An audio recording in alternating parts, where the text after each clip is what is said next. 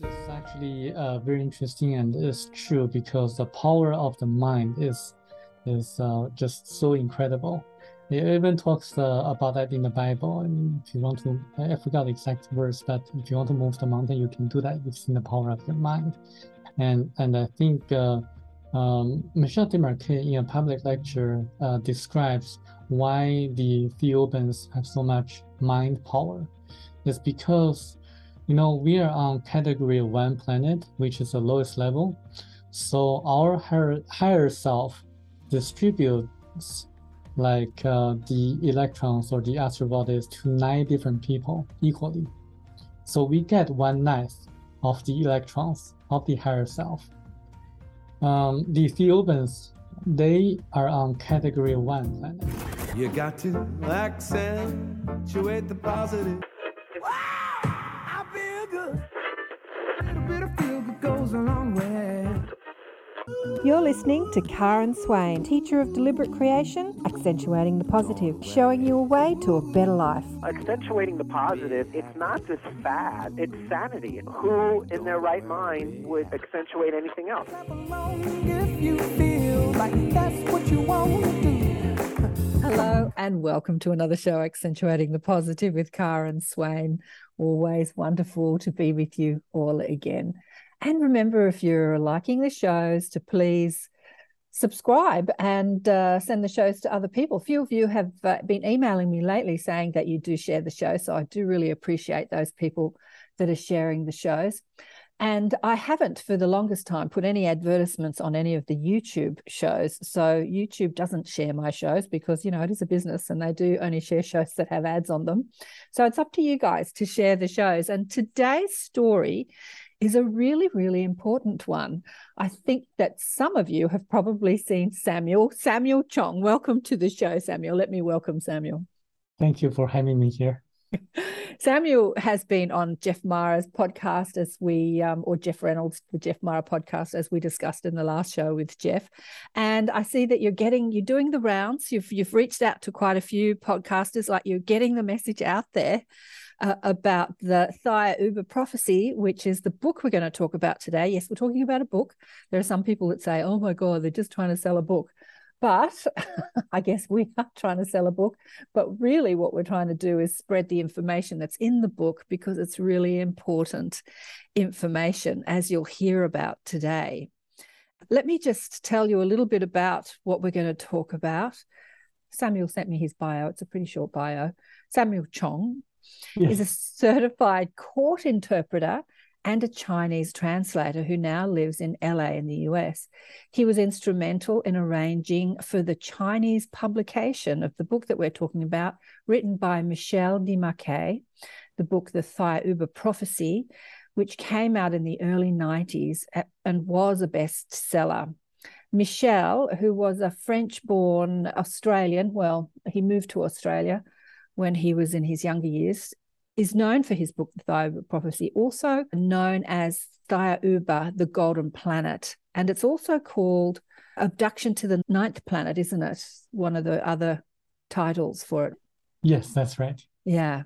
Someone told me about the book years and years ago, and then I had a friend who was telling me, you got to read this book, you got to read this book, you got to read this book. And like many things people tell you, you go, yeah, one day I'll have time for it one day. Anyway, I read it, finally. Michel was born on the 16th of July 1931 in Normandy, France. And in 1971, he and his family moved to a French territory of New Caledonia before moving to Australia in February 1971. And in Australia, he purchased a 5-hectare freshwater farm near Cairns and developed a farm on which he grew vegetables commercially and ran a plant nursery while raising a small number of livestock. After selling the farm in 1985, he purchased an 11.5 hectares in Deerall, south of Cairns, on the edge of the national park. It was there that he built a home, established another farm, and was contacted by the people from Thaya Uber in June 1987. Now, am I pronouncing the name of the planet right, Samuel? Somewhat. No. I pronounce it as Theoba. Theoba. Yes. Okay. Theoba. That sounds better. It took Michelle 3 years to write the book, The Thiuba Prophecy, first titled, here we go, Abduction to the Ninth Planet. Further difficulties arose in selling the book as a few people, including so-called UFO experts, didn't believe him. Still, Exactly. Michelle Still managed, happening right now. he persisted. He managed to present the encounters and experiences in public lectures around Australia and in the United States throughout the 90s. And a guy called Tom Choco, is that how you pronounce his name? Yes. Arranged lectures for Michelle in Melbourne, Australia, including several at Melbourne University. So it's interesting. He did get the message out a little bit. Yes. Meanwhile, promoting Michelle's visit and arranging media interviews back in the 90s. And Michelle separated from his wife, Lena, in the mid-90s and moved to Vietnam. He lived on an island in South Vietnam, an island, he said, that reminded him a little bit of the planet Thiuba. In 2004, he married, NGA. How do you pronounce that? Nah. Oh, okay. Nah. Okay. Nah. His Vietnamese wife. And he passed away peacefully on July 9th in 2018. Oh, it's very specific, at 3 a.m. in the morning, Vietnamese local time, from a sudden illness. He was 86 years old, 7 days away from what would have been his 87th birthday. He was buried on the island in South Vietnam. All righty. Well, tell us how you've spoken a few times on other people's show, how you, found the book and what it meant to you. But tell us again how you found the book. How long ago was it? That was in 2014. I was actively searching for ET contactees book because since I was young, I was always looking for answers of the mysteries on Earth, such as the Bermuda Triangle, the pyramid, and also the meaning of life, life after death. I was thinking if anyone could give me an answer, that would have to be the ETs that have advanced civilization, because we are far from knowing what's going on, resolving all the mysteries. We need help from an outsider, an ET that has a very advanced civilization. So I searched on Amazon and I found this book, and I didn't buy it. I borrowed it from a library because I was very frugal. I still am a very frugal person. So I just read the book. I couldn't put it down. And it really brings a lot of closure to all the mysteries, all the questions that I had at that time. And in the postscript of the book, it says there are more incredible things that he was not allowed to write in the book. That really got me into finding him and to know what exactly he was not allowed to write in the book. Because in my mind, this book is incredible enough. And was more incredible that he was not allowed to write in the book. I was hoping that he could tell me. So I searched on the internet and I located like a few websites or internet posts that describe how they met him. And there was a photograph of his bungalow. And I took the picture. I didn't know his exact address. And I flew to Vietnam from Los Angeles, a few $1,000s, a big investment for me. And I gave the picture to the taxi driver and asked him to take me to that picture, the bungalow showing the photo. And then he took me there. At second try, I found him. And then, yeah, that's how things went. Yeah. You know, Samuel, for a frugal person, you've spent a lot of time and money on getting this message out to humanity. So, congratulations. Thank you for doing that, because it's an important book. It's an important message. And I have a couple of questions because I've read the book. You sent me the book and I've read it. As I said to Samuel before, I normally don't have time to read people's books, but through some flukes and some rescheduling, I found the time. And it's mind-blowing. And one of the questions I had posed was, I wonder what else he knew that he didn't write in the book, which is something that you thought as well. Like, what else does he know that's not in the book? Did he share any of that with you? He did share with me that one thing that he was not allowed to write in the book, among other things. For example, he shared with me was that he strongly recommended the book Life After Life by Dr. Raymond Moody. And he also recommended the book of Enoch, because he believed that Enoch was taken by the same group of ETs, the Theobans. And it really describes what Enoch saw, and it matches his experiences and his personal encounters. So, and he also told me a few things, such as the Martians, like the people who lived on Mars, later went to Tibet. That's really interesting, because I find that the Tibetans, they're really spiritual. They are not really focused on the material aspect of life, no matter how hard the Chinese government try to influence them, to encourage them to gain more material wealth. They're just not into that. This matches the description in the book that the people on Mars were really spiritual in nature. He also mentioned a lot of other things, such as the chambers beneath the Sphinx in Egypt. He says there are 3 chambers, and once we are ready, we can open the 3 chambers and everything will be revealed. And but right now it's not the time yet. Even if we use explosives, they cannot be opened. He also, the first time that I met him in Vietnam, he was in the very beginning, he was very kind of annoyed at my visit. But later, before I was about to leave, he said, Samuel, can you help me to follow up with this contract? They paid me $2,000 to have the book published in China, but they never contacted me again. Could you please help me to see if the book was published in China or not? And that was, he hadn't told me that one thing, that he was not allowed to write in the book yet. So I was trying very hard to please him. So that opportunity came.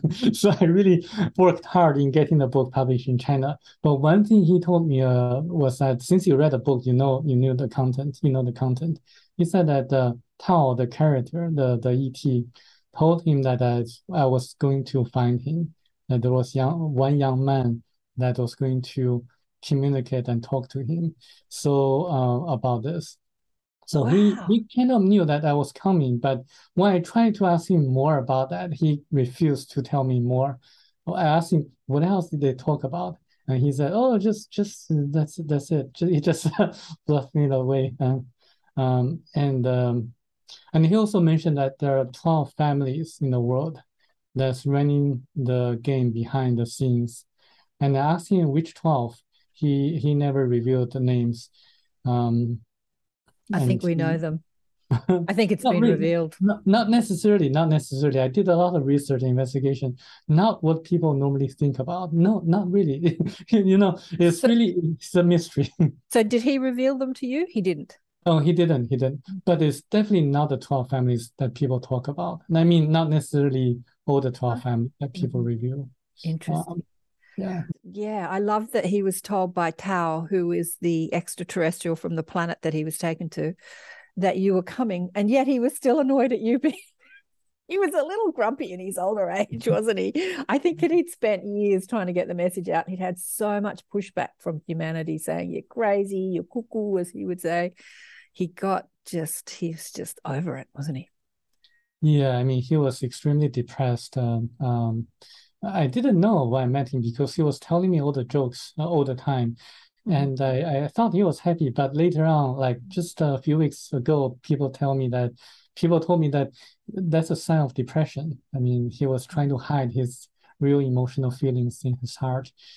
And I felt the same way, because I was trying to send the messages out, and a lot of people, even especially the people in the UFO communities, and the people who experienced or who did research on reincarnation or life after death, they really didn't want to or didn't have time to read this book. So I felt the same way, that he was rejected by the people who believed in the UFOs. That was a major turn down. They're at such a low level of understanding. They're just like let's take photographs of lights in the sky and like, look, there's a light in the sky. There's a light in the sky.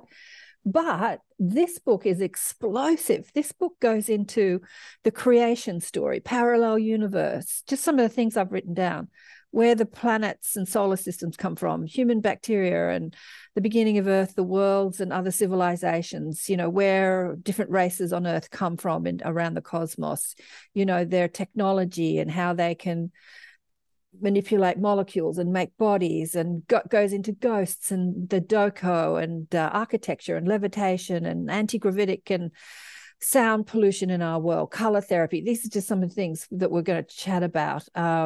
The aura, how important it is to read people's auras, asteroids that hit the Earth years ago. It goes into the whole history of Earth, the moon, the pyramids, leadership, the Jewish race, Moses, Jesus, anti-gravitic levitation, time travel, and finally their message to humanity. I mean, it just goes on and on and on. So the UFO community, who are stuck on looking at lights in the sky, are not asking those questions, are they? Back then, I think things are changing now. But just outline for people, what happened to Michel. Yes, so he was woken by some mysterious force, and he woke up in the middle of the night. He wrote a note with his wife that we'll be gone for 10 days, and there's absolutely no need to worry about me. And then he walked outside of his house. He was lifted up into the air, and then he was taken by Tao, a very beautiful race of ET, a very beautiful person, 9 foot tall, wearing astronaut clothes, and into a parallel universe, just not to be seen by other people. In the parallel universe, he saw very strange people in the medieval times, and also the savages who couldn't communicate with him or Tao. And then from there, he went into the spaceship, and then he was disinfected using yellow light and blue light. And then his body, there was a deeper method of disinfection in which his astral body had to leave his physical body for a few hours. And then on the spaceship, on the way to their destination, they stopped by to another planet in which it was destroyed by atomic nuclear explosion. It's a very interesting story. And then he was told many things, like the origins of the yellow people, the black people. We are really brothers, the yellow people and black people, and where the Caucasians came from, the Jewish people, and also we are all aliens from different planets. And then he was told many things, especially the meaning of life and the importance of reading auras, like you said. And there are also important facts that there was life on Mars a long time ago, 300,000 years ago. And there was also alien bases or ET bases on the far side of the moon, the back side of the moon. And he was informed about the history of the people from Lemuria and Atlantis. And among many other things, especially the stories in the Bible, really shocked me. I couldn't put the book down, and I really had to meet him, partially because I really wanted to know more about the information on the book, on the stories in the Bible. So according to him, Jesus was actually two beings. One born out of Virgin Mary was actually someone who was implanted into the uterus of Virgin Mary, and they inserted the embryo. That Jesus couldn't perform miracles because he forgot the knowledge of doing the miracles. And they did that just to create this kind of effect, so that people believed that the baby Jesus was someone special and he was the Messiah. He later went to India and went through China and died in Japan. So there's a tomb of Jesus Christ in Shingo Village, Japan. The Christ, on the other hand, who could perform miracles, was actually one of them. They actually went inside of another body created by the ETs that looked like the Jesus who went to Japan. And that Christ could perform all the miracles like healing the people and resurrecting the dead and do all the levitations and materializing or shape-shifting. He did all the miracles just to show that he was someone really, really powerful. And he died on the cross and resurrected 3 days after, just to show people that there is life after death and there is reincarnation. But Yeah. somehow the councils of the church and the Catholic Church removed the concept of reincarnation. And the book specifically named the 5 different church councils that intentionally distorted the original accounts in the Bible. Yeah, I wanted to talk about, it's one of the points that I've got written down. I wanted to talk about the Jesus part of the book because it's quite explosive, especially, the virgin birth. There are so many people who have been discussing the virgin birth over the years of Jesus, and most of them say it wasn't a virgin birth. But when you do think about, and we've had a lot of discussions on the show about alien, the hybridization theories, and there's so many women that have come out and said that they weren't necessarily virgins, but that they were pregnant that without having had sex, at the time they got pregnant. And so immaculate conception is possible if you think about it coming from an ET race where they take your body and implant you with an embryo. And of course you don't have to actually have had sex. You can be a virgin now today with our technology and be implanted with an embryo. So the whole virgin birth story seems very feasible when you think about it like that, right? But I wanted to say to you that years ago in the Seth books, channeled information through Jane Roberts in the 60s. Have you read any of those books? Yes, I read them, yes. Well, Seth said that the story of Jesus was actually about 3 different prophets. He said 3, that the story that we have put into one story throughout the Bible is actually about 3 different people, 3 different prophets that walk the earth. And so this is talking about two different, one being an immaculate conception in that his body was DNA altered and then put into the human body. But what was really interesting, because I've always held this question, what creates the veil? What creates the veil? Like, what creates the forgetfulness? I think you use a different word for it. What do you call it? The river of oblivion. The river of oblivion. That's just so beautiful. The river of oblivion. I love that. What creates a river? And it has something to do with the DNA, our structure, our body structure. So you said, or Michelle said, or they said, Tao said, that if you create a human body through a birth, the consciousness is still under the river of oblivion, so it doesn't remember, who they are as spirit or who they are beyond this world.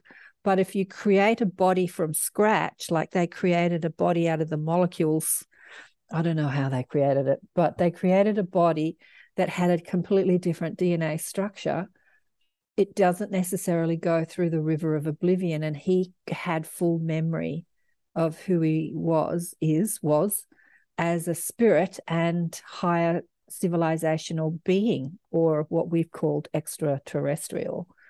Yeah, so he had full memory. I think that's fascinating. And he could do what we call miracles, which is what their race do on a regular basis. No miracles to them, it's just normal living, right? Levitation, walking on water, turning water into wine, manifestation. Do you want to talk about some of the other things that Tao and his race can do and that Jesus did? Yes, besides levitation, they can also communicate through telepathy, and they could also shapeshift and shrink their body and make their bodies disappear. And they can also just use their mind to achieve a lot of the miraculous things. And Michelle told me that when he was on the planet Theoba, he asked Tao several times that teach me how to levitate, teach me the things that you can do. And he asked them several times, and there was no response, and they were just laughing or smiling at him, and he really he really didn't get an answer, and he was kind of very disappointed by that, in the sense that he knew that they're not responding to him was a way of telling him, no matter how we teach you, you are just not able to do that. So he was extremely disappointed. Me too. I wanted to levitate too, but actually, after in the process of spreading messages in the book, I had a few people contacting me, saying that they were able to levitate when they were young, and they did certain things using their mind, just connecting their energies from this is the main two meridians and make it into a circular motion, and they relaxed and they were able to levitate. And I found that to be fascinating, and they could see auras too. Yeah. Another thing I was trying to do was to find people who can see auras, who can see the energy field, the human energy fields. I was trying to follow the suggestion written in the book, trying to develop an aura camera. I just need more people to come up to me, to contact me. If you can see the colors of the human energy field, the auras, please let me know. I just need more people so I can have more data so that I can come up with an algorithm. I think I'm almost there. I just need to have more data so that the artificial intelligence can work it out better. There's a lot of people that claim that they can see auras, and I can see auras, but I see white. I see the aura as white. I haven't yet seen it, the different colors. So as I'm reading in the book, they were saying the Ubans, tell me again how to pronounce it. The Ubans. They were saying how important it is to be able to read other people's auras, because you can literally know what they're thinking by the color of their aura, because their demeanor or their state of consciousness is represented in the different colors in their aura. And apart from being telepathic and reading their mind, you just have to glance at someone and you know exactly where they are because you can see the color around them. I thought that was really interesting. What was I going to say? There was something else that you said about, levitation. Yes, even they said, the Theubans said that levitating for them was an effort, and they had these different apparatuses that allowed them to fly through the air, I guess, levitate like a little hovercraft, because I think Michelle had asked in the book, why don't you just levitate? And Dale had said, because it actually takes a lot of energy to do that. So even for this highly, highly evolved civilization, it was still a lot of effort for them to levitate, right? Yes, and that's very interesting. And they can only see ahead, like 100 years ahead of us. I mean, within 100, they cannot see more than 100 years far apart. I find that to be very interesting because they cannot really see the future that far out. And it really indicates that we can change the future. We need to act together to make the future better. So this is why I also have a scholarship, a Better World Scholarship, for anyone who reads this book and writes an essay and do something about it. I think I'm trying my best to make a contribution. Okay, so you've created a scholarship, a Better World Scholarship, and you're asking people to read the book and write about it. Is that right? Yeah, that's right. Tell us more about that. Yes, every year one person is selected for the essay or for an action that he or she did to make the world better spiritually, especially on the spiritual aspect. So this year, the award went to a lady in Taiwan who invented apparatus to reduce the noise in the cities in Taiwan. It's actually a noise camera that captures the noise levels of different areas. And by doing that, the people who make a lot of noise are sent out a warning or a ticket, and so that people can pay attention to this matter. That was something else they discussed in the book, is our noise pollution and how we're so oblivious to the noise pollution on our planet, like traffic noise. And then we go to rock concerts and they ramp up the sound and how damaging it is to our ears and even our vibrational frequency. It's literally, the pollution is literally harming us, something that we don't realize as humans, what we're doing to ourselves, right? Yes, and I asked a lot of people who could see auras, asking the effect of noise on the people's auras, and they say they could see the changes on the people's auras if they're surrounded by loud noises. And I also contacted a lot of the noise reduction or noise pollution organizations, and to see if there's anything I can contribute. Unfortunately, they are all kind of not into this book. You would think that they would be interested in this book because they share the common goals. Not necessarily. This is what I've been finding out. The people you think that would be interested in this book, they don't necessarily, they're not necessarily open to this. I know, darling. Like Michelle, you've got your work cut out for you because you've taken on his legacy and you're spreading the message in this book. But I have to say, unlike Michelle, you are living in a different world, because I've been doing this for over 30 years, showcasing New World teachers and having these conversations. And the evolution of this conversation has exponentially expanded over the years, especially in the last 10 years or even the last couple of years. So you've got an easier job than Michelle, really. Mm-hmm. But there is a collective consciousness thought form that says, if you believe in aliens, you're crazy, which has gripped many people still, even people who are aliens or ETs or, who are star seeds, we call them star seeds. They still hold that, I don't want to talk about ETs or aliens because that's crazy stuff. They still hold, it's a collective. I think it's been purposely put into the unconscious collective to stop people evolving and taking back their sovereignty and taking back their powers of creation and knowing who they are as powerful creators, like the Ubans know. I'm never going to get that name right, am I? But I've written down quite a few things I wanted to talk about. We've talked about a few already. I think you got into the parallel universe and the Bermuda Triangle. But first I want to ask you, we'll talk about those. Where is the solar system that the planet it is? Is it what we call the Pleiades? People made some kind of conjectures or guesses where Theoba is located. Some people say it's located near the Pleiades. I have no idea. I never asked because to me that's actually not as important as the messages contained in the book. I know. That one thing that Michelle told me and asked me not to reveal to anyone else. But I have given out a lot of hints on that point. But the location, I don't know.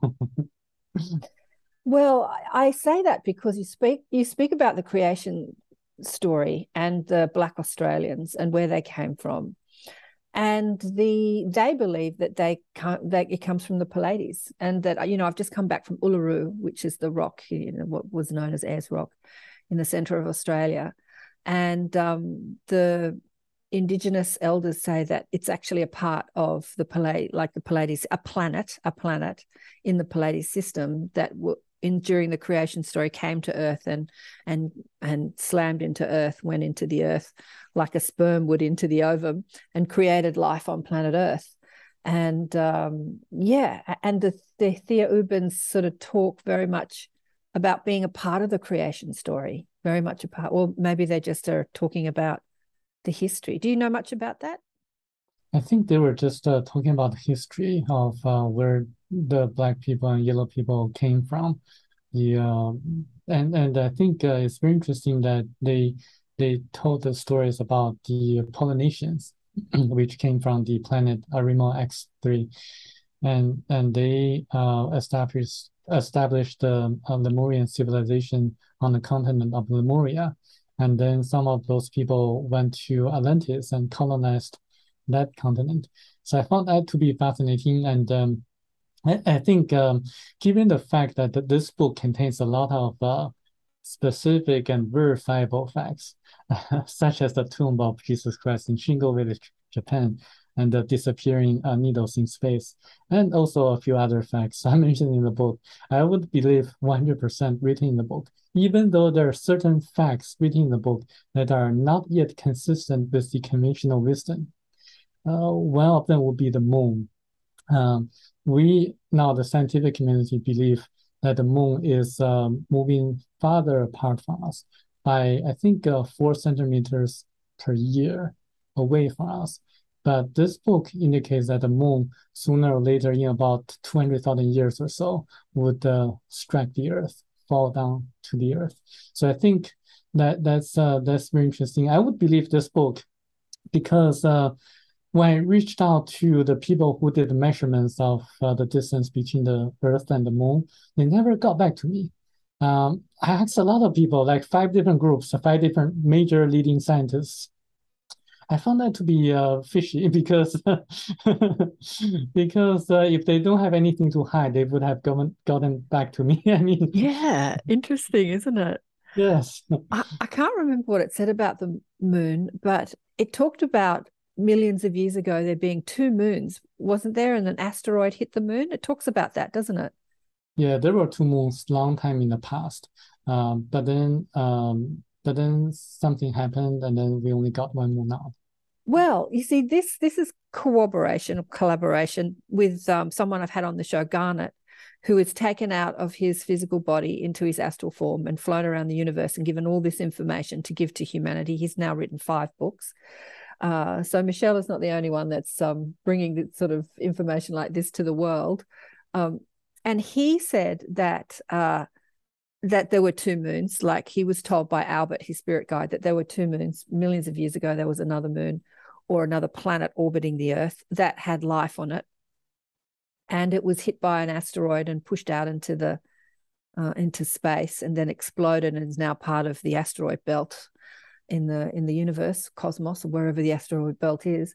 But he said before that happened, the ETs took the life off that planet, the fauna and flora, and put it on Earth, and they put it in, guess where? Australia. And so our kangaroos and wallabies and platypus and all these animals that we have, including plant life that is nowhere else on the planet, came from that second moon. So it was interesting because when Garnet said that, I had never heard that from anywhere else. And as I say, I've been doing this for like 30 years. And then I read it in the book and I'm like, there it is. Yeah, not exactly the same story, but the fact that there were 2 moons orbiting Earth at one point. Yeah. And another specific fact about this book is about the importance of the number 9. So if you, the number 9 is has a lot of significance. The number 9. The number 9, yes, 9 different categories of planets, and also the fact that we have the astral body, and 81% of electrons when we die would leave the body after 3 days would go to rejoin the higher self, and the other 19% floats in nature and become ghosts until the person reincarnates, something like that. Okay, let's stop at this point because that's something that I've got written down. I wanted to talk about ghosts. So in my online group I call the Inner Sanctum, one of my participants' daughter had said last week, what's the difference between, she'd asked this question, what's the difference between a ghost and a soul or a spirit? And I said, great question. How old is she? She's like 12 or something. She's thinking about this stuff. Don't you love it? And I said, so funny that you asked that question because I've just read something I'd never heard before in the book. So do you want to talk about the ghost? Yeah, sure. Ghosts are the 19% of electrons that remain in nature when a person dies. And then they remain in nature until the person reincarnates into another physical body. And during this time, the ghosts or the electrons, because of static force, they shape like the person when the person was alive. So it got the same shape.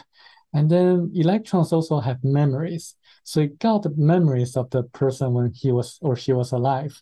So the ghosts made of the electrons frequently visit the places that they hated or loved. And so this is why you see a lot of stories like haunted houses. They're real, they're true. They're just electrons, and there's nothing to be afraid of them because they're just 19% of the electrons. If you really don't like them, you can just lit a candle or maybe a lighter, and because the electrons react to the fire, and they go away when they meet fire. So that's a very easy way to get rid of the ghosts. Okay, so you said that 19% of the electrons that make up the physical astral body. So obviously the physical, astral, etheric, there are maybe 9 different levels of bodies that incorporate in a physical structure in this. And then after death, obviously the electrons or molecules that made up the physical body disintegrate back to the earth. And then there's 19% of the astral body that stays behind. Is that what you're saying? That creates a ghost. And you said until you reincarnate. What happens when we reincarnate? So when we reincarnate, so a part of the 19% of the electrons that float in nature would rejoin the astral body of the newborn baby, along with the 81% of the electrons from the higher self. The astral body, like 81% of the astral body that go to the higher self and then come down to the new baby, to the astral body of the new baby, along with a portion of that 19% of the electrons in nature. And then when there's a difference, the higher self sends out additional electrons to make up for the difference, so that is 100% of electrons. So that's a very complicated explanation, but I think it's really interesting. That's the way nature is. Okay, so I can hear people saying, what if you don't reincarnate back for thousands of years? What happens to those electrons? Did they just hang out as ghosts until you come back thousands of years later? Yeah, sometimes the electrons hang out in nature for a long, long time. Sometimes they rejoin to other like things, for example, like this is just my conjecture. It's not really in the book, nor did Michelle tell me, but I'm just thinking that maybe they rejoin other like animals or plants or other people. And this is actually something that I found out that Michel Desmarquet wrote about it, the 19% electrons, in another book that he wrote called Nature's Revenge, when he talked about astrology. So he says in that book that astrology works to a limited extent because not necessarily the planets, but nature has a certain pattern. So the patterns affect the 19% of electrons that stay in nature. So it's the 19% of electrons that have certain personality or characteristics. If they are rejoining the new baby at a specific time, because over time, like at a specific location, at a specific time, there's a specific character or personality for the electrons. That's why, to a certain extent, people who are born at a similar location at the same time will have certain similarities, and that's portrayed by the astrologists that they were the effect of the locations of the planets, but not necessarily exactly a pattern of nature. It's just a part of the universal law. Part of universal law.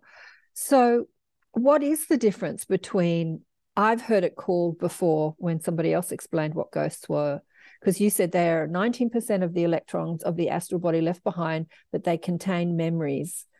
So I've heard it called thought forms, that ghosts are thought forms. So they're forms of thoughts or memories. They're in a form. The memory creates a form. It's not actually a soul. So what is the difference between a soul, that part of us that leaves the body, that joins our higher self or our group soul and the ghost? What's the difference? They're all made of electrons, Mm-hmm. and the book doesn't really talk specifically about the differences, but I would assume that the 81% of the electrons of the asteroid that join the higher self contain more memories about like how we evolved us spiritually in this lifetime. And it contains valuable spiritual lessons. I mean, I would assume that would be the case. And the other 19% would have memories about specific facts or certain events that happened that are not really recycled into the higher self. Yeah. As I'm asking the guides, as I'm asking you, they're telling me that, they said that the Egyptians called the soul the Ka body, spelled Ka, and it is a container through which consciousness can experience a specific experience or environment. And that they're containers, that just like a car is a container that we drive around on Earth. It's like the body is a container, and the astral body is also a container that the aspect of your higher self or consciousness uses to traverse an experience or a dimension or a place. I'm trying to put it in words that make sense to people. Yeah. So it's a container. So yeah, interesting. Does that make sense? That's what they're telling me. They're going into it in more detail. I can talk about that later. Okay, we've done ghosts, other worlds. Let's talk about parallel universes and the Bermuda Triangle. So the parallel universe that he went into initially was kind of like an anomaly. And he said that it was over the Bermuda Triangle, that if you get sucked into it, you can get stuck. It's outside of time and space. So he saw, as you said, people that were in other times that were stuck in this parallel universe, but they had no idea that they had been there for thousands of years because there's no concept of time there. Is that right? Is that how it works? That's right. The time stops in a parallel universe, and people over there don't feel any pain, and they don't die unless someone calls them to die. So it's very interesting because I don't know if you know this. There's a guy, a writer in the U.S. called David Paulides, and he wrote a lot of cases in which people just vanish in national parks in the U.S. He documented a lot of very strange and weird cases in which people just disappear. Sometimes when they walk in a group, and then when a person turns his head back, and then the person just gone, disappeared. They couldn't locate that person anywhere else, and that just happened like a few seconds ago. And I found that to be very interesting because it could explain, I mean, the parallel universe theory could explain a lot of his missing 411 cases. And there's also another very interesting fact. When like a few weeks later, when the corpse of the person who went missing was found, and a lot of times they found a lot of very strange injuries or wounds that a regular person just wouldn't have done to him or herself. Like just as if that person didn't feel any pain. So this book specifically talks about that the people in a parallel universe don't feel any pain. So I found that to be fascinating because the two unrelated books match each other. But you say parallel universe as if it's, like, because Garnet, for instance, has experienced, and other people have experienced other parallel universes which are not like that. They're just like Earth but that something else happened. Like the movie Sliding Doors, where there is this other timeline of Earth, like you make a decision and then it creates a different reality. Or if you make another decision, there's a different so there's a parallel reality simultaneously living out in a parallel universe. So that's what the way parallel universes have been described classically.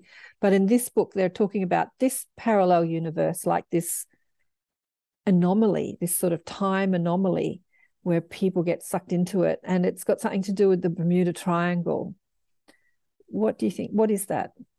I think Bermuda Triangle is just one classical example because it's the most well-known one. There are a lot of other different locations on Earth that Okay. parallel universes exist, especially where, David Paulides, I have to credit him because he documented all the cases and marked on a map where most people went missing. And then those are normally like places in national parks in which the altitude is high.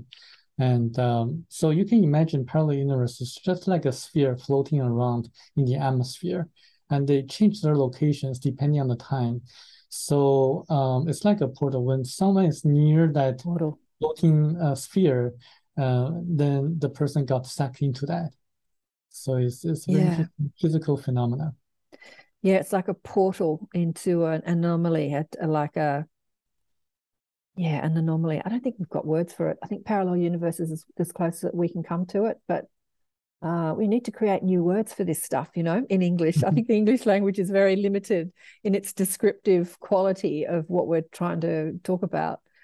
But yeah, a lot of people have said also that what happens in the Bermuda Triangle, and again on the opposite end of the Earth in the same latitude, longitude, is the anomaly from underwater ET bases that are using portals to traverse the universe. And so they're creating these anomalies where if a plane flies into this vortex, it disappears out of this universe and goes, sucks into another parallel universe, or that anomaly of the parallel universe where it's stuck in time.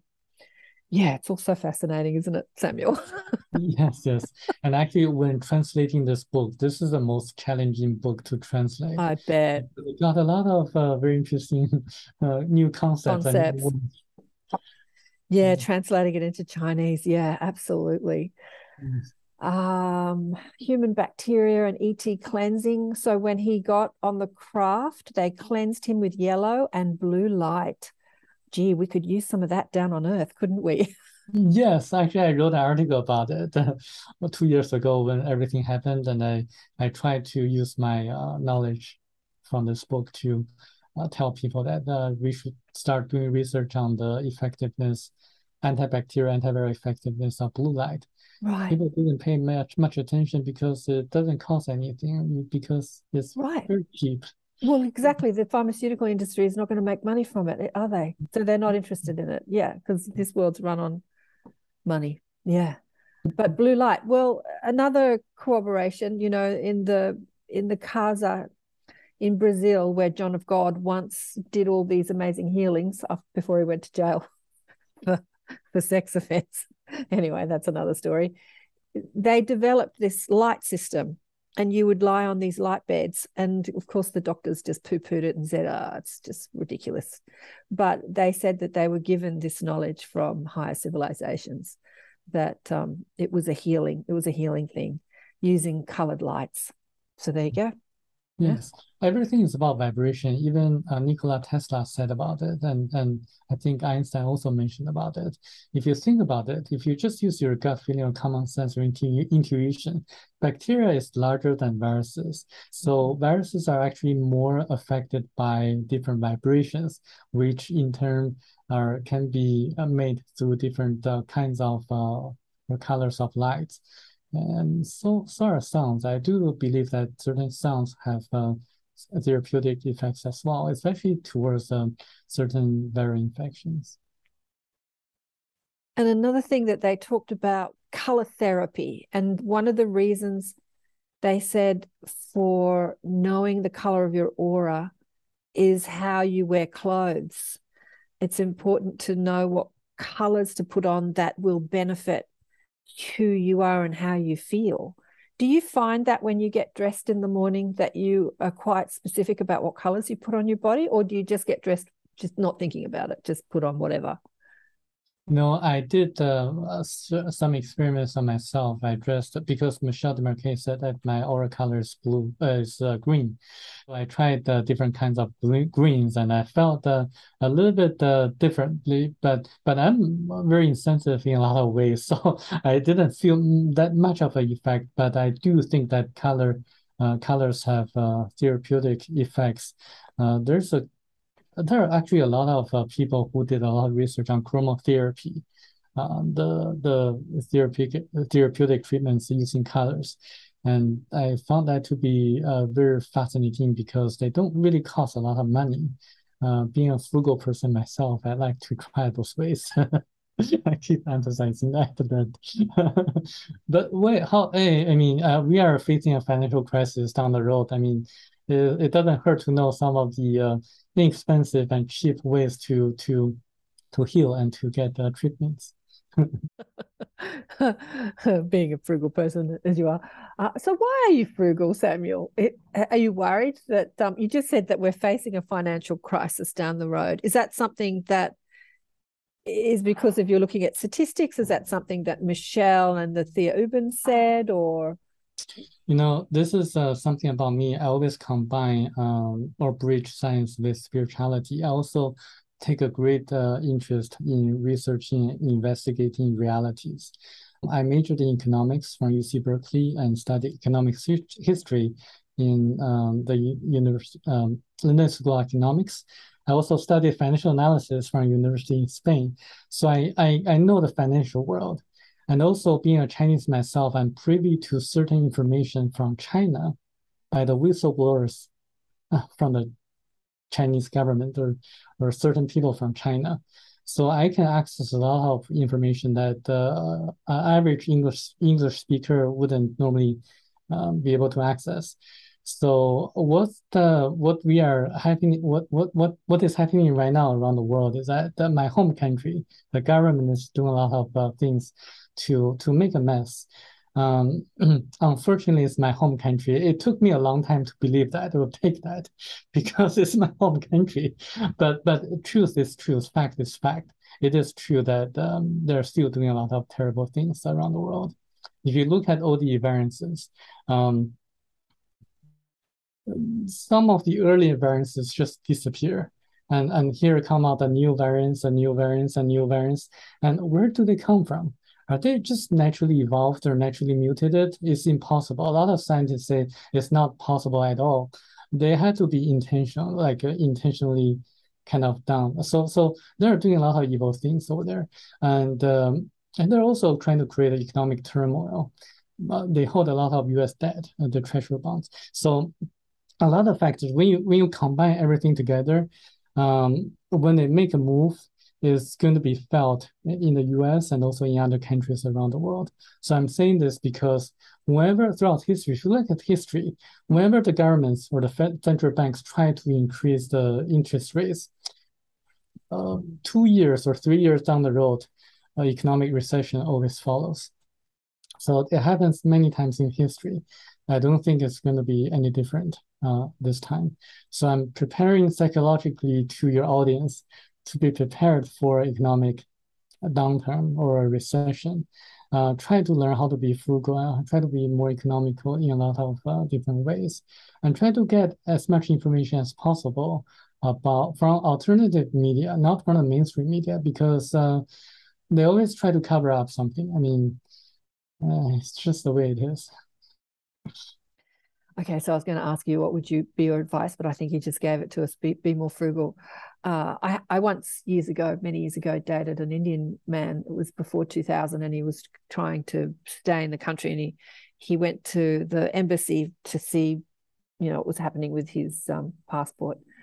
They ended up deporting him because it was during the year 2000 when the Olympics happened here, and they just said denied because the immigration office was just too busy to think about whether he wanted to stay. But anyway, he came back with these statistics and he said, did you know that 1 in every 4 people in the world is Indian and 1 in every 3 is Chinese?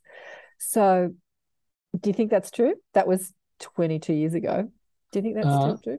That was true more than 20 years ago, but no longer true anymore. No longer true. the population in China is not 1.4 billion. It's 1 billion, less than 1 billion. So Okay. yes, are kind of have a Because they're they had a moving. one-child policy, so they reduced their population. Is that what happened? The key is the Chinese the government of my country. They don't necessarily report the truth. Okay. Statistics from China cannot be relied on. You have Oh, to okay, look into interesting. other means to find out the population, and also, for example, some people look at the electricity usage of China. Some people look at other things, and just you just cannot believe or cannot trust the government of my home country. I know. It must be sad to hear that. You can't trust the government of our country either, darling, or I suspect the United States. But shh, don't tell anyone. Anyway, let's talk about healing. Let's talk. I think most people who are watching this show know that. Let's talk about healing. Healing of the Latoli. Now, what was that? What's the Latoli? Do you remember in the book? Latoli? I've written it down. Anyway, they have the ability to regenerate their bodies and cells at will. And this is an excerpt out of the book. As I was just explaining to you, this is Tao talking, we have the knowledge. We can revive the dead, cure the deaf and the blind, make people walk who are paralyzed. We can cure any malady you care to name. We are masters, not of nature, but in nature. And we can do the thing most difficult of all. We can generate life spontaneously, which is what I was talking about with the Jesus body, that they can make a body. Do you want to expand on that? What you know of that? Yes, I remember. Yes, this is actually very interesting, and it's true because the power of the mind is just so incredible. It even talks about that in the Bible. And if you want to, I forgot the exact verse, but if you want to move the mountain, you can do that. It's in the power of your mind. And I think Michel Desmarquet in a public lecture describes why the Theobans have so much mind power. It's because we are on category 1 planet, which is the lowest level. So our higher self distributes like the electrons or the astral bodies to 9 different people equally. So we get 1/9 of the electrons of the higher self. The Theobans, they're on category 9, so their higher self doesn't distribute the electrons to anyone else. It's just all the electrons of their higher self is incorporated into their physical body. So they have 9 times more electrons than we do. So they have this kind of 9 times more mind power than we have. So that's why they're able to use their mind to do a lot of miraculous things. So I think a lot of people on Earth can do similar things, but not to that extent. For example, a person I know down in Los Angeles, in Orange County, she can really materialize medicinal powders. She has X-ray eyes. She can see the person in front of her, the internal organs of that person, and see what's really going on inside of them. And she can actually just transform herself into another state, and then just use her mind to materialize medicinal herbs for specific symptom or disease. And there are other people who can do that. There is also a monk in Nepal who could levitate using his mind. A magician in the US named Dan White visited Nepal and made a documentary film on that. He is a magician himself, but so when he saw the monk levitating, he couldn't figure out how he did it because it's not done by the conventional magic. So I think it can be done, and when we progress and when we evolve and when we have more manpower, we can do the same thing. Yeah, I agree. There's been many gurus and teachers who have obviously come from these higher civilizations, or they've got more electrons in their body, or I don't know what it is. Like there was Sai Baba in India who would manifest what was called vibhuti, which was like an ash, and he would manifest jewelry. Skeptics would say that someone was passing him rings from behind his back and he was giving it to the audience. I've met many people who went to Sai Baba back in the day, and they have their pieces of jewelry that he manifested for them.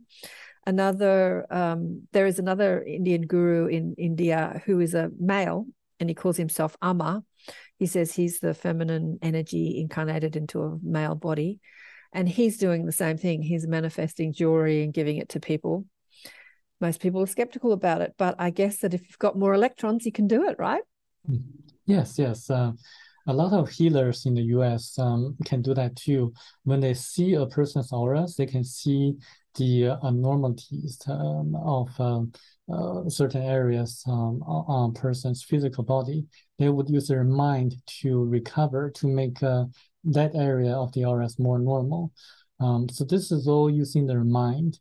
So I think the mind is very powerful. When one person meditates and gets into a certain state of mind, that person can actually do it. I think it's very interesting. Yeah.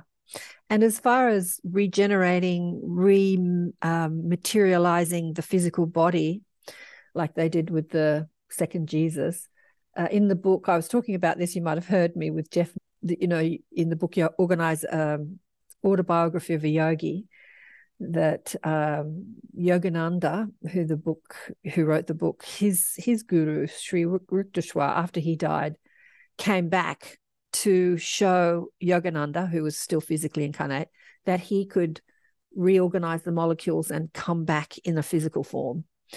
And Yogananda touched him and hugged him and like felt him as physical.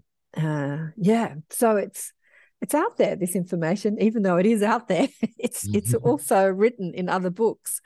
And what was I going to say about you? Yeah, Garnet, who I was telling you about, his spirit guide, Albert, appeared to him physically as a homeless man. And again, Garnet had the experience of touching him and having a physical experience with another human being. And then Albert explained to him afterwards that even though he was physical to Garnet, nobody else could see him. And I thought, how do they do that? Like, how's that done? There's so much stuff that we don't understand as puny humans, isn't there? Yeah, we've got a long way to go, Samuel. It's fascinating, all the things that happen. Isn't it? Yes. I was really curious and really into the people who have such extraordinary supernatural abilities. I was actually actively searching to meeting those people. But after reading this book, it's just normal. I don't have that fascination anymore. Okay, I've gone through bodies and ghosts, the Doko, D-O-K-O. Mm-hmm. It's what he experienced when he reaches the planet. He sees these egg-like structures. He said most of them were on their side, so like a dome, like half an egg, and then some of them were sitting up as if the egg is going up. So it's not exactly like a circle, it's like an egg. Do you want to explain to us your understanding of the Doko? Yes, Doko is actually made using a very, very subtle force that everyone has. And they use the nature and that subtle force to create this kind of a dome-shaped kind of energy field. And when a person comes inside this Doko, and the person would be able to see outside, just as if there's nothing, there's no wall. It's just transparent glasses. But when the rain falls down, they would meet the energy field and they would part their ways. And so this is a very, very interesting building structure on that planet. And I think we should, if we have the technology, we should imitate that because it's convenient, it's environmental friendly, and is fascinating.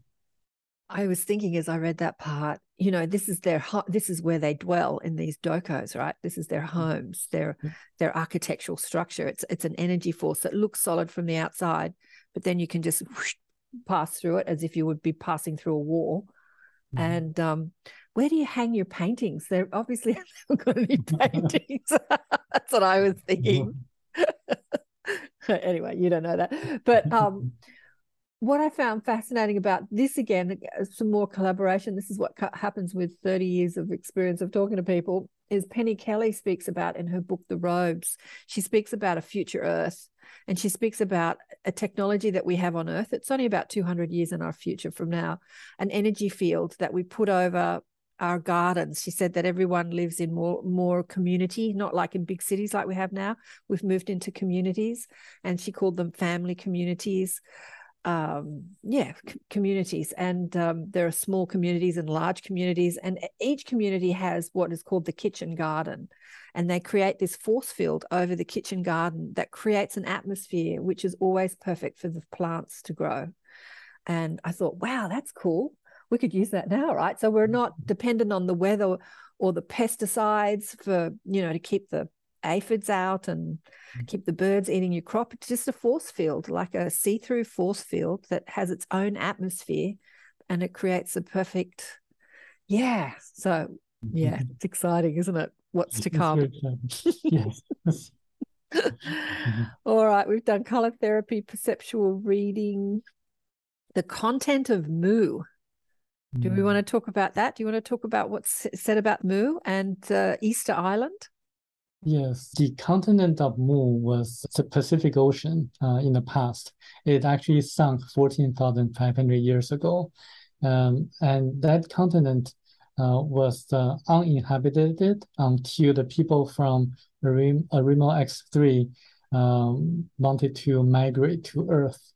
They were looking for different planets, and they found Mars, but Mars was didn't have a lot of resources for them, so they came to Earth, and they really liked Earth a lot because the continent itself was almost empty, and except for a small group of Chinese over there. They fought against the Chinese, although they didn't want to, but the Chinese being suspicious. The Chinese people are really suspicious. I can testify that. so it's really not a big surprise that they fought against the people from Arimo X3. And so they, after that, they didn't really want to cause the turmoil. So they established a base on the far side of the moon to migrate slowly from their planet to the base on the far side of the moon, and then to the continent of Lemuria. They were highly evolved people, although they were also on category 1 planet. But they really had a lot of technology, such as the anti-gravitational technology or supersonic vibrational system, to build a Great Pyramid, which is 3 times the size of the Great Pyramid of Egypt. They had the knowledge of using the Great Pyramid, using the pyramid to capture cosmetic rays or cosmetic energy to communicate with people from other planets. They could also use the pyramid on the continent of Lemuria to make rain. They also built the statues on Easter Island just to commemorate the people from Theoba, because at that time the Theobans were in contact with the people on Lemuria, helping them to colonize other parts of the planet. And because they were spiritually evolved enough to be able to do certain things. Unfortunately, the continent sank because of earthquake caused by the gastrial spells beneath the continent, and because they also kept their knowledge, their technology is secret from other people on Earth, so the technologies were lost as well. And when the continent of Atlantis also sank, and just there was no record of such technologies existing on Earth, but the remnants of the statues on Easter Island and the Great Pyramid of Egypt, and a few other historical monuments in South America or in India. Yeah, and recently, I don't know how recently, it could be in the last 20 odd years, they started digging down the statues on Easter Island and found that the heads that we see, which I don't know how tall they are. Do you know how tall they are? Maybe 10 foot, maybe 20 foot. Anyway, they're big. Yeah. They actually go down about 5 times bigger into the earth, and they're like full body. You can see these bodies that, have you seen that? Yes, I actually visited Easter Island. Oh, did you? I did with my family, and I actually tried to bring such knowledge to the local people. Mm-hmm. And people, it's really sad in a way that the people on that island were kind of not as open to the spiritual knowledge as I expected, Yeah. except for one guide, one English speaking guide, in which I still have her contact. And I sent a book in Spanish to her because the people, it was an island, belong to Chile, and they speak Spanish on the island. Okay. I happen to speak some Spanish too, so that's very interesting. So, Wow.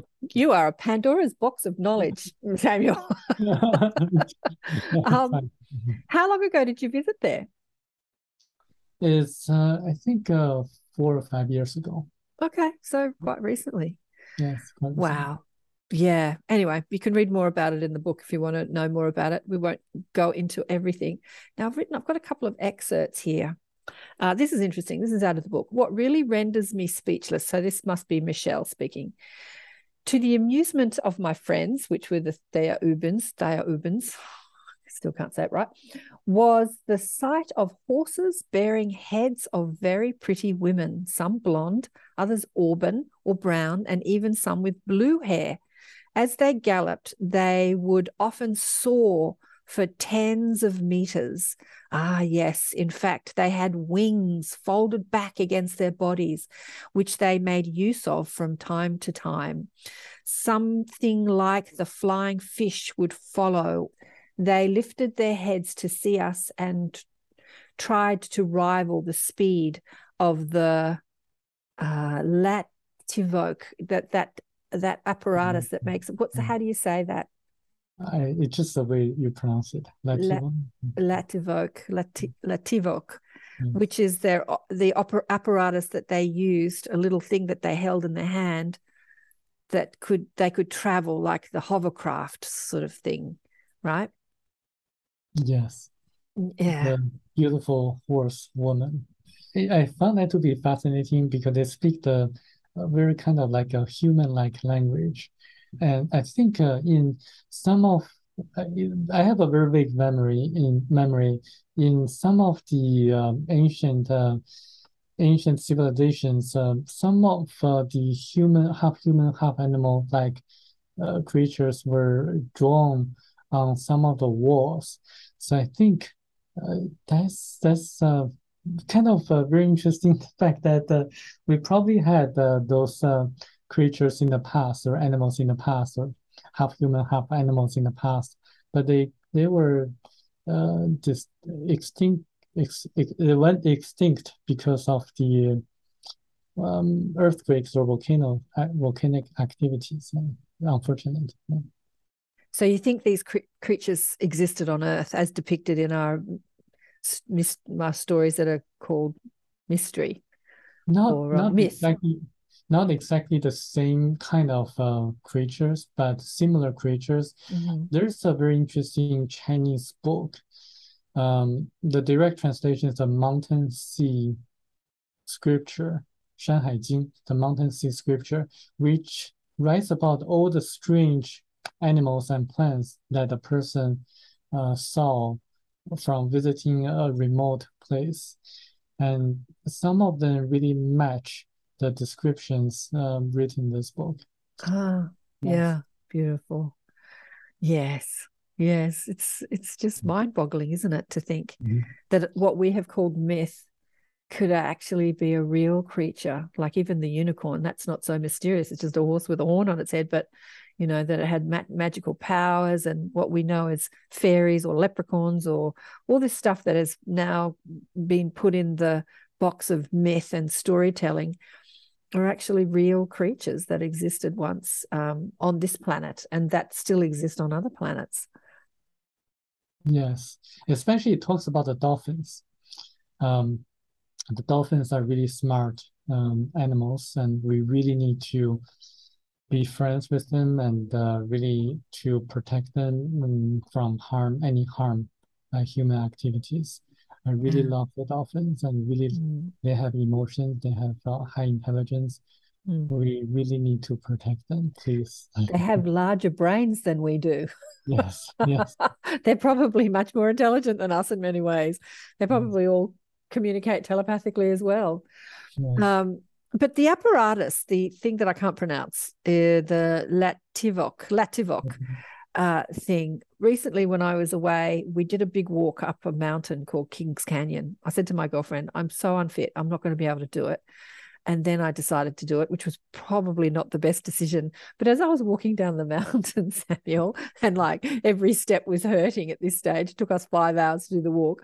I was thinking, why can't we just, like have some sort of apparatus that we put on our shoes, anti-gravitic app, and we can see this mountain without having to walk it?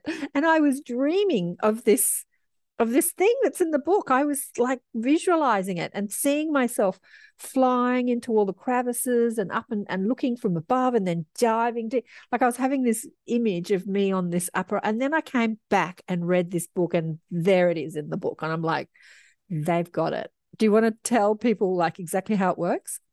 Yes, they have like a control handle that they can hold in their hand, and they can control the movements of that apparatus. They function like first they neutralize the gravitational force using a specific vibration. So the vibration neutralizes what they call the cold magnetic force of the Earth, the gravity. And then they use another force to move this apparatus around. Um, Interestingly enough, I know that the U.S. government, at least the U.S. government, has this kind of anti-gravitational technology for military use. It's not open to the civilian use yet. And it's just the way it is. I mean, but actually, I think there are some scientists that already invented certain things that could neutralize the gravitational force of the Earth. Yeah. But yeah, it I exists. can't wait for that. Like I've said this many times on the show before. When I was a kid and I used to watch the Jetsons, because I'm old now, that I used to think when I grow up, we're going to have flying cars. We're going to have these little spaceships, and we're going to have, and it didn't happen. Like it didn't happen. So yeah, I wonder if it'll happen before I leave this earth, or maybe I'll just live to a very old age.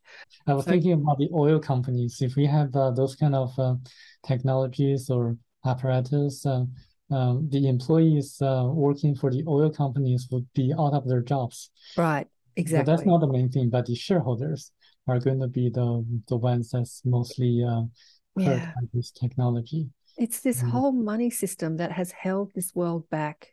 The people that are profiting from the old technology. Like I cannot believe that we're propelling our vehicles with petrol still all this time later, like still, and that we haven't created, even electric engines are like so ancient technology compared to what's available. And as you say, the US government has been sitting on it for probably 70 years because they back engineered stuff from crashes back in the day. Mm-hmm. Yeah. And also, I want to see if any of the audience wants to take the challenge of breaking the hydrogen and oxygen bond of water using a specific vibrational frequency. It has been done in the past because normally people just use electricity to break apart the hydrogen and oxygen bond. But that's not a very efficient way of doing that. If they use a certain vibration to loosen or to use that to make some kind of a resonant effect so that the bond can be easily broken, it's going to be a more efficient way of extracting hydrogen, a form of energy for our use. So how do you create this vibration? Through sound or? You can just use that. There are a lot of ways to do that. It's just a matter of finding the right frequency and using that frequency to break the bond. It can be done very easily, and people have done that. There's a guy, I think, Stanley Meyer. Stanley Meyer in the U.S. once invented a car that worked on water. They used water as the energy source. And actually what he did was exactly the same way, using a specific device to generate a frequency that breaks the hydrogen and oxygen bond. And then he uses the hydrogen as a source of energy. Yeah. Unfortunately, he was assassinated. He died. He was assassinated. That's a common story. People that have invented, you know, they've been inspired from their higher selves or through higher civilizations to actually invent these things, and then either they're sold out, some oil company will buy it and shelve it, or they get assassinated. Yeah, it's a common story. Something that Foster Gamble talks about a lot in the Thrive. Have you seen the movie Thrive, the second movie Thrive? That. Yeah. I really admire his courage. The way to do this, I have to mention Dr. Stephen Greer. No, I know some people don't like him, but I like him in certain ways. Why do you say that, Samuel? I know some people don't like him. Why do you say that? Because there are people who voice different opinions to me. Because I was trying to talk on certain aspects, but he doesn't want to read this book, Theory About Prophecy. I mean, he just Stephen Greer doesn't want to read more. He doesn't want to read it because he thinks he knew everything already. Wow. Oh, that's arrogance. I'm sorry. Somebody contacted me. Somebody I had on the show not so long ago contacted me, I don't know, a few months ago and said something like, he's been taken over by the bad side. They've got to him. You know, he started off with good intentions, but then he's sold out. That's what their opinion was. So I don't know. One thing about him I would like to mention it publicly is that, you know, the crop circles, I think they're created by the gray aliens. The gray aliens, according to the author, Michel Desmarquet, they come from category 1 planet, same level as ours. Even though they have this kind of technologies to come to our planet.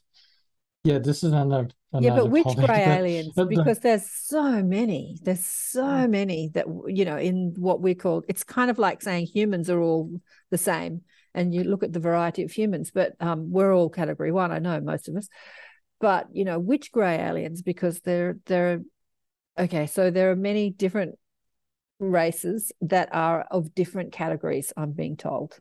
Yeah. I think they're talking about a specific type of gray aliens. Yeah. The grays that had the crashes in New Mexico a few decades ago, the grays who implanted certain devices on people on Earth. Michel Desmarquet mentioned this in a public lecture in 1995, saying that the Theobans Tau told him telepathically that he could release this information, that it's a fact that the grays implanted or had some kind of implants on people on Earth, but not that many, only 150 or so, for the purposes of monitoring our activities and monitoring how we respond to our increasingly problematic immune system, because they also had the same problem of their immune system has been decreasing every year. So same with ours too. So they want to see how we respond to the same situation, because our immune system has been decreasing every year since 1948. So the grays are actually a dying species. So back to the crop circles. So I think it's the grays that created the crop circles, because I saw there was a picture of the grays on the crop circles. And then back to Stephen Greer, Dr. Greer, when he gathers his CE5 events, he plays the music that was heard when the crop circles were formed. So in a sense, he was playing the music of the grays. The grays, according to Michel Desmarquet, they're also on category 1 planet, same level as ours. So they're not that far advanced or far evolved compared to us, even though they had probably better technologies. So I think for me, I'm going to keep an open mind. I'm Keep an going open eye. to, But yes, again, through talking to people on the show and their experiences with the Greys, I've had quite a lot of people on the show who've had experiences with the Greys. You know, up on the ships, they have that same technology as the Theoubans in that they can dematerialize and rematerialize their bodies at will. So there are some that are really advanced, you know, and I'm thinking if they're category 1, what happens with category 2, 3, 4, 5, 6, 7, 8? You know, what's happening there? And if the Theoubans are category 9, like what's happening in between 1 and 9?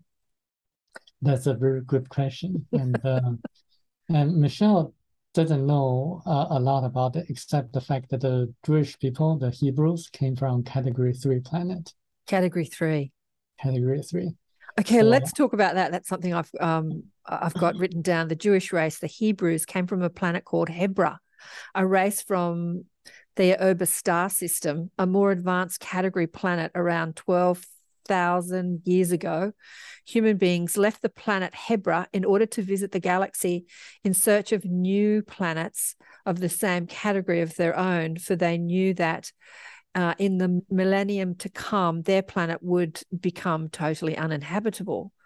But they didn't find a category. They found Earth. So they came to Earth. So they were a higher category, and then they crash landed or they came to Earth. Do you want to tell what happened?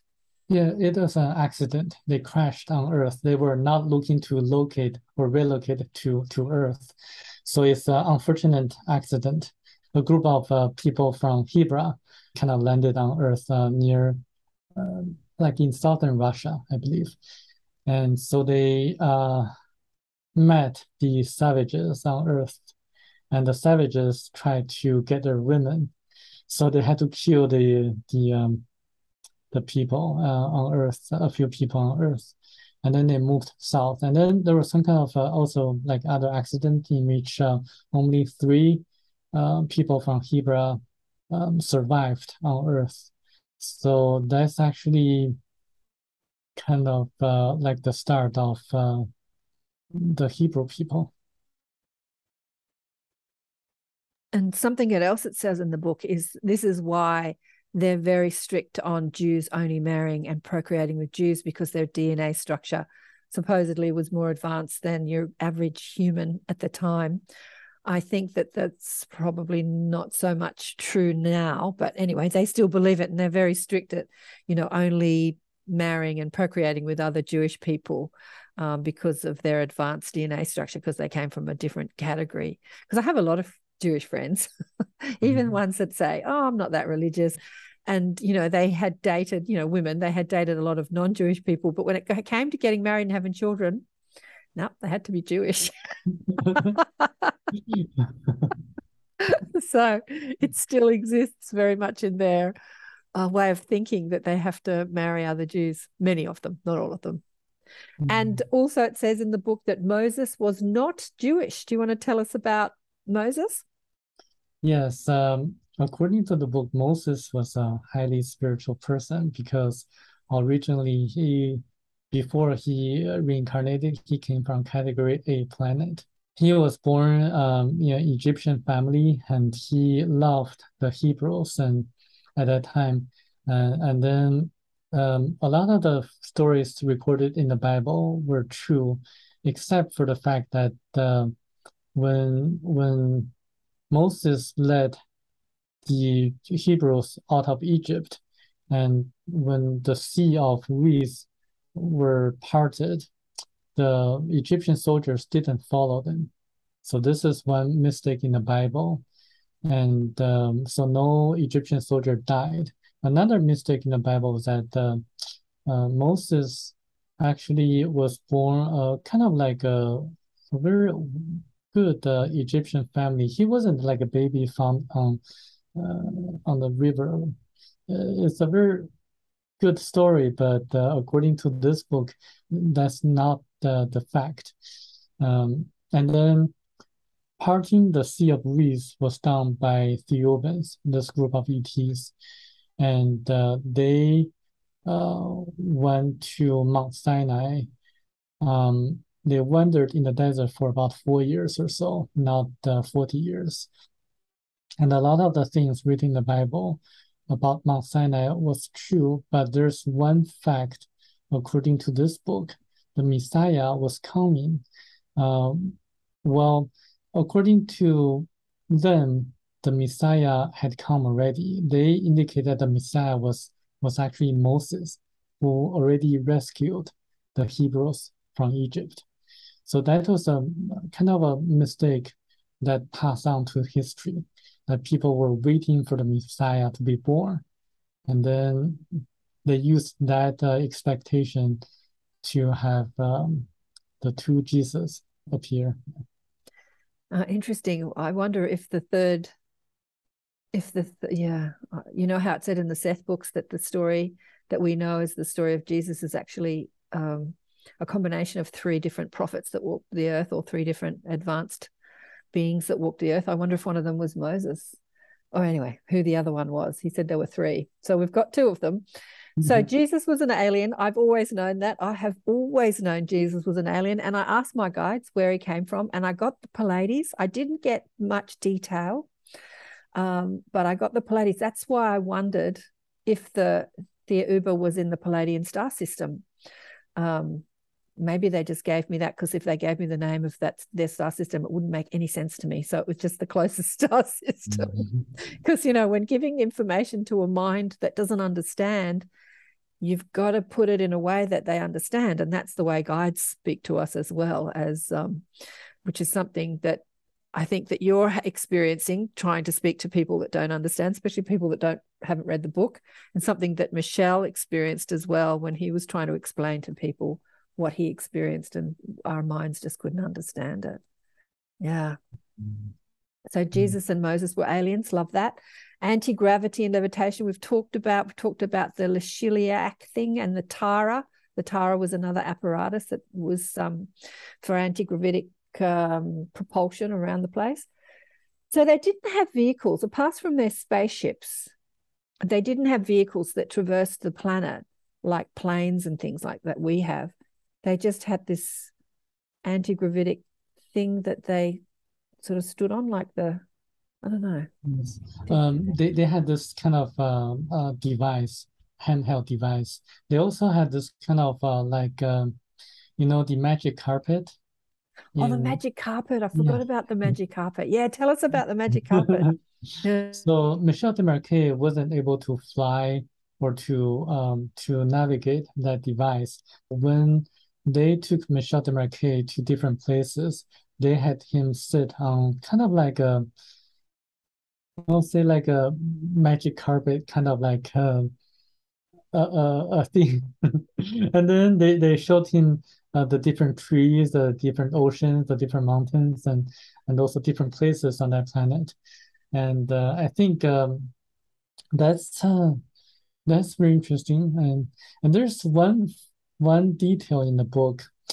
Michel Desmarquet mentioned that when he saw other people on the planet, there was not a single sense of false modesty, in the sense that people were naked on the beach without feeling embarrassed. But when they walked, like doing other things, they had clothes on. So this made me think that there are really kind of people that are kind of like very, very, I would say, practical. They don't have any sense of false modesty. So that made me think, like, do we really kind of do we want to learn from them or something like that? Well, yeah, we could all learn from them, couldn't we? But also they're all beautiful. They're all 9 foot tall and perfectly shaped. So they're not shy or embarrassed about their bodies like us humans, who are all sort of come in many different shapes and sizes, fat, thin, too fat, too thin, like old, wrinkly. They're not old and wrinkly. They're just perfect. So I guess that maybe helps. I don't know. They can recreate their bodies at will. I guess that vanity is not something that they even get into because, yeah. Anyway, it's a very different world, isn't it? Yeah, something else I wanted to say about the Doku too, that I found interesting that I was reading this morning that when the night fell, Teo said to Michelle, we have no lights because we're able to see in the dark as perfectly as we're able to see during the day. So we have no need for lights. And I thought, oh, wow, isn't that interesting? But he would have experienced darkness, but they had no lights that they could offer him when the darkness fell. Yeah, that was interesting. Yes, we have infrared cameras or telescopes, and infrared can distinguish objects in darkness. So I would assume that the Ethiopians, their spectrum of vision is wider than ours. They could see the infrared spectrum of like a cat. Yes. He can see in the dark. And I once saw this little, I don't know if he was Chinese or where he was from, this little boy that had the same eyes as a cat, that he was able to perfectly see in the dark. And just like a cat's eyes or other animals, when you shine a light into it, you know how they glow? When you shine, they glow in the dark. He had those same eyes that glowed in the dark. So I'm thinking the Ubans have that same ability to be able to see in the dark. But the little boy said that the harsh sunlight did hurt his eyes. He was more comfortable. He always wore glasses and a hat because his eyes were very sensitive. But all right, we're going to try and wrap this up. We've got through a lot. Time travel. What do you want to tell us? What do they know about time travel? So they knew that the US government had been trying to develop a time machine. This book was written in the late 80s, and it really made me think about the Philadelphia experiment. That the US Navy, I think it's the Navy who tried to hide a ship using a certain frequency, and then something happened. So it's documented in a lot of books. So they're trying to help the US government to develop the time machine by saying that they should really try to match the vibrations, not the frequencies. So I find that to be very interesting. They're helping the US government to develop a time machine successfully. But in terms of time travel, they say that when a planet is formed, there's a cocoon that travels at seven times the speed of light that records everything that happens on the planet. And if a person with practice can match the vibration of that cocoon, the person would be able to travel back in time and to see what happened in the ancient past, just like accessing the Akashic records. So this is what was said about time travel in that book. What about traveling forward in time? Can you travel forward in time if you match the vibration? It doesn't really talk about that, but my conjecture is that my guess is that we can see the probabilities of what's going to happen in the future, just like the psychics who have this kind of gift to see the future, but it's not fixed. The probabilities are probabilities. It's not fixed. No, yeah, exactly. And psychics often see, like I was talking about before, parallel universes. Like I first experienced this when I was 18. I went to Hawaii with some girlfriends and we all got a psychic reading in the market. And quite a few years later, one of my girlfriends says she didn't believe in anything psychic because the reading she got that day was that she was going to die young, a violent death. And I'm like, wow, that was a pretty shocking reading. Imagine being told that. But at the time, she used to date gangsters. She didn't have father figures. She had grandfather figures. She was 18. She dated these men that were in their 60s, and they were gangsters. And one of her boyfriends was shot down in the street.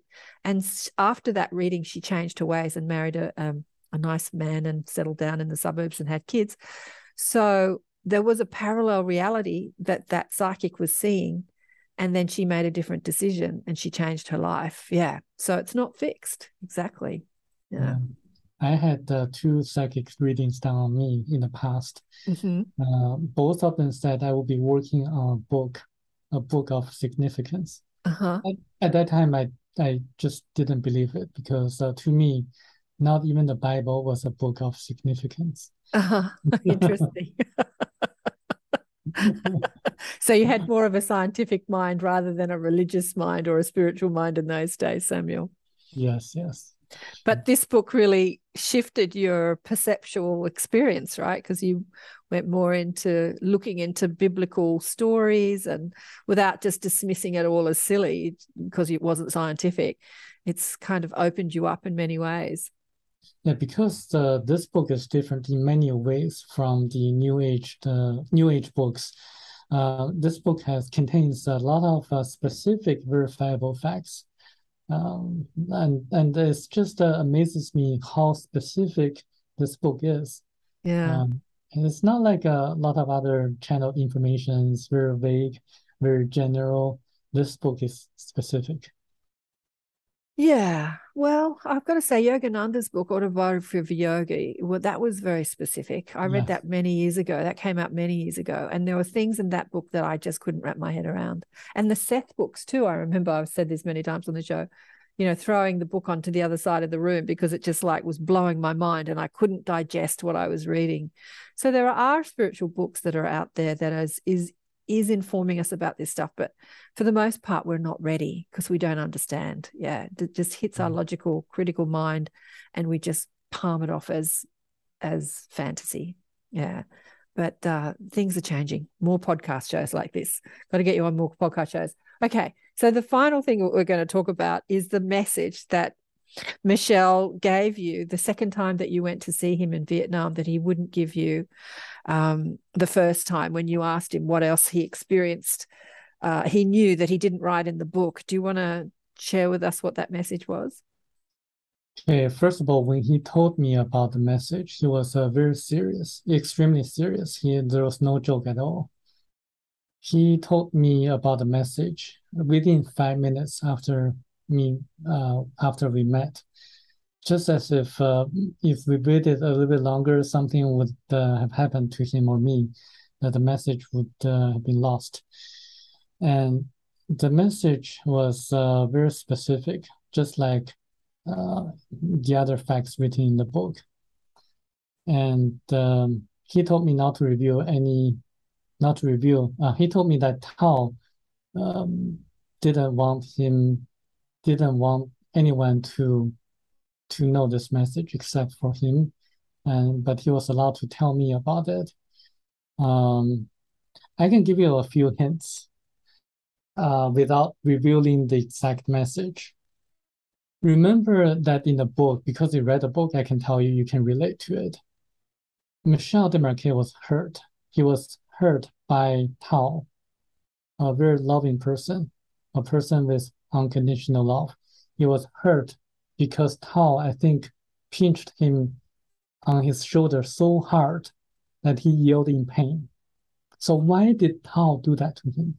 Because it was a very important moment. She wanted him to remember the messages said to him by the Torah. And if you really read into the messages of the Torah, they say that they're really like the guardians, like the mentors to us. They help us, they guide us, but also at certain times, they discipline us. So there was something about them that they really disciplined us in the past, such as the 9 evil priests in Africa. If you remember that story, they saved the 3 priests who would listen to them, and they killed the other 9. And there were 12 priests in Africa at that time who were kind of like a group of cult or organized religion, and trying to take advantage of the people so that the people couldn't evolve spiritually. They also destroyed the cities of Sodom and Gomorrah, because the people in the 2 cities were kind of like setting a very bad example to the people in contact with them. I did some research because they destroyed the 2 cities not because of sodomy, but because the people in the 2 cities punished the good people who helped the poor. Very, very severe and very, very heartbreaking way. So when you see cancer cells growing in your body, what would you do if you're a surgeon? Would you just let the cancer cell grow, or would you just take them out? So this is the reason they took the two cities out. They destroyed the two cities. So it's really up to us. This is why I'm so kind of like using the word desperate to spread the messages of the book out, setting up the scholarship, and going on shows like yours, as well as many other shows, trying to let the people know that this book is a book of warning. We need to mend our ways. We need to really look at what's happening around the world. Because this is a very important message. I mean, they're like parents to us. I think it's better for us to mend our own ways than having a parent teaching or disciplining us. So I think we have to do our best to learn how to evolve, how to grow spiritually. Well, this message has been a message that has been spoken to me by many people on the shows and personally. It's not a secret that just like Atlantis, that we're back at the precipice of where we were in Atlantis, that our technology has overtaken our consciousness technology. The technology of our stuff has overtaken the consciousness that we need to evolve spiritually in order to keep up with the technology, because the technology itself will destroy us, and greed, and if we don't unify. But then I can hear people saying, well, it's all very well, we're evolving as a human race. We're watching podcast shows and reading books and meditating and evolving our spirituality. But the people who are in charge of this world, the governments, are not. So how do we get that message to them? Like even Stephen Greer, who is, seen as some sort of leader, which we didn't go into leadership. That was something I wanted to talk about. But, he doesn't even want to read the book. He thinks he knows everything. That's the thing. When you get a bit of power, you think you know everything. We've got to keep learning. So what would you say to that question, Samuel? How do we get this message to the so-called leaders of this world? I think we have to take advantage of the power of inertia. We have to take advantage of the power of the people. The leaders are afraid of the people. They are afraid of the people voting them out. So I think we have to gain the momentum and to get as many people together as possible to act together. And to the financiers, we can also borrow the idea of started from Gandhi, the nonviolent resistance. And if we have a concerted action and have a kind of like a strike-like activity or action, then we would lose very little and they would lose the most. So they would cave in, and I think that's the idea. And I think my motto in life is learn from the best and know everything there is to know. And I have been learning and from the masters of in different industries, like Warren Buffett in the investment industry and a few others in different industries. And this book, I think, is the best book to really get into and to learn from. And I think I'm going to be doing this for the rest of my life. Yes. Well, thank you for your service to humanity. I want to read something just out of the book about leadership, because he was being taught about leaders. And I think Tao was saying that the high figures receive no great material benefit for leading their nation. It was their vocation to lead, and they did it for the love of serving their country and their people. This avoided the problem of hiding opportunists amongst the leaders.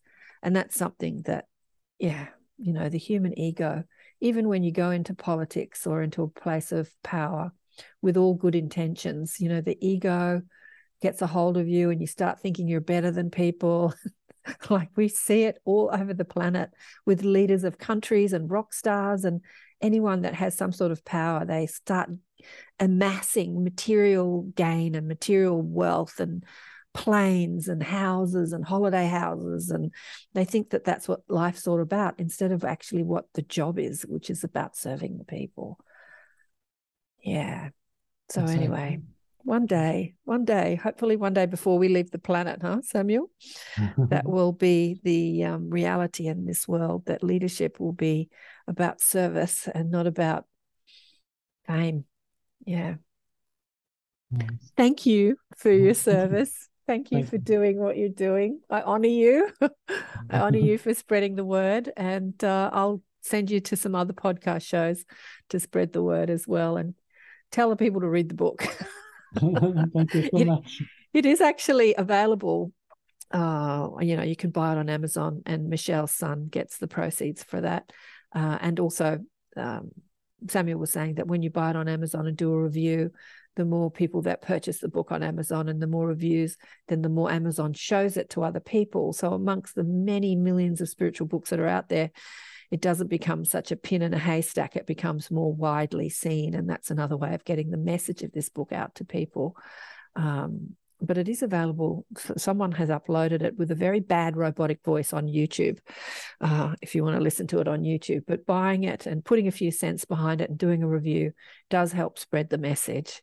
So hopefully people that are listening to this and reading this, they can do that. And I'll have the Amazon links on my webpage, where I'll have Samuel's podcast on all different platforms. Thanks again, Samuel. It's been just such a pleasure. Thank you. Well, what did you think of Samuel Chong? He's a fascinating guy, actually. We had some more chats after the show, things that we can't talk about on certain platforms we were discussing, because he kind of went into it a little bit, but, censorship, shh. But anyway, he told me some fascinating things, and he's going to send me a link to another fascinating book that, he translated for somebody, which sounds fascinating. But I'm going to get him. I said I'd like to get him back into the Inner Sanctum probably next year, and you can meet him and quiz him, because he's a wealth of knowledge. He's a wealth of knowledge, not just about this one book. He's a wealth of knowledge about many things. And the fact that the Thar Ubin said to Michelle that there would be a young man that he would meet, it was all predestined, wasn't it? It was all arranged. He's probably a higher spiritual being himself. He's probably one of them. What do you think? Maybe, maybe not. But it's interesting how we have this, when he starts talking, like, I've always been interested in this stuff, and I read a lot of, when we have this interest in this stuff, it's for a reason. It's not just because you find it interesting. There's a reason that you have an interest in things, anything. It's part of your soul's plan, your soul's destiny, and who you are. If you're watching podcast shows, and I know many of you say to me, I had an email from someone yesterday saying, I've been watching you for over 10 years. I'm like, wow, that's dedication. That is dedication. Yeah, I've been on for over 10 years. If you're obsessively reading books and watching podcast shows about this information, afterlife, psychic, extraterrestrial life, higher civilization, dimensions, ascension, multidimensionalism, all this stuff, if you're interested in it, there's a reason for that. It's not just because you find it interesting. You're here to make a difference to this world. You're here to spread the knowledge, make a difference, get out there and spread the knowledge and transform the consciousness of this world. I mean, a last message that we spoke about was that if we don't transform our consciousness and shift what we're doing in this world, then, we will explode. I've had many people on the show, even Lorna Byrne, who was a kid and the angels were showing her probable futures of Earth and a lot of destruction, like this world was being destroyed, much like Atlantis, because our conscious technology was not caught up with our technology, and we had the ability to kill ourselves and rape and pillage the planet with our pollution and all this sort of stuff. So expanding consciousness and unity and love is the most important thing you can do with your life. Really. over your career, over your family. I mean, yes, have a career, love your family, have fun, make money, whatever. But expanding your consciousness, increasing your spiritual abilities, your spiritual journey is the most important thing you can do. As a spirit having a human experience, that's what we're here for. We're here to experience this physical world, which includes all the things that's here, you know, love and hate and taxes and sex and marriage and relationships and all of it. We're here to experience it. But it is a spiritual journey. Physical life is a spiritual journey. There isn't physical life and spiritual life. There is only spiritual life, which encompasses this physical life.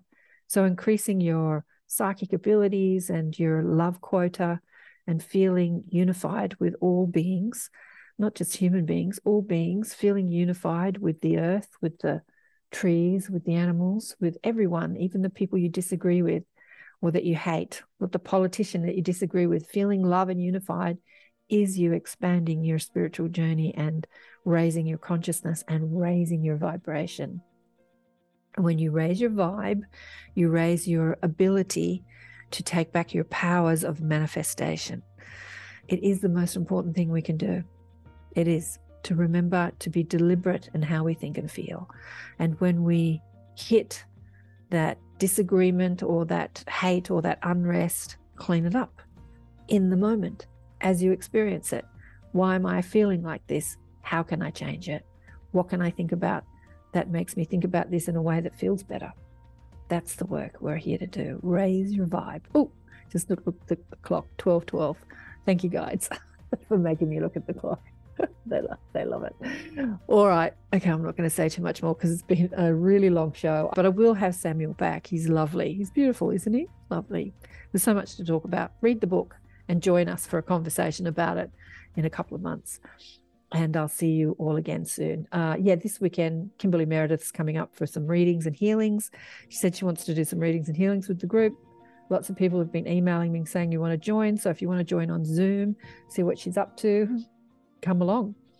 And check out the show I did with Kimberly. She's been on many shows. She's got a rather large following. She's very active in getting herself on podcast shows all around the place. She's, passionate about spreading her healing message, which is great. And so she's coming into the Inner Sanctum this weekend. So join us. This will actually be up probably just after or just before she's coming in. So you might be watching this after it's happened, but the recording will be on the website and on the platforms. I'm now on Odyssey and Rumble, as well as YouTube and many, many different audio platforms. So thank you again for listening and watching. I love you all. Remember, check out the book Awakened by Death if you haven't already. I'll have to write another book soon, and I'll catch you next time. Bye for now.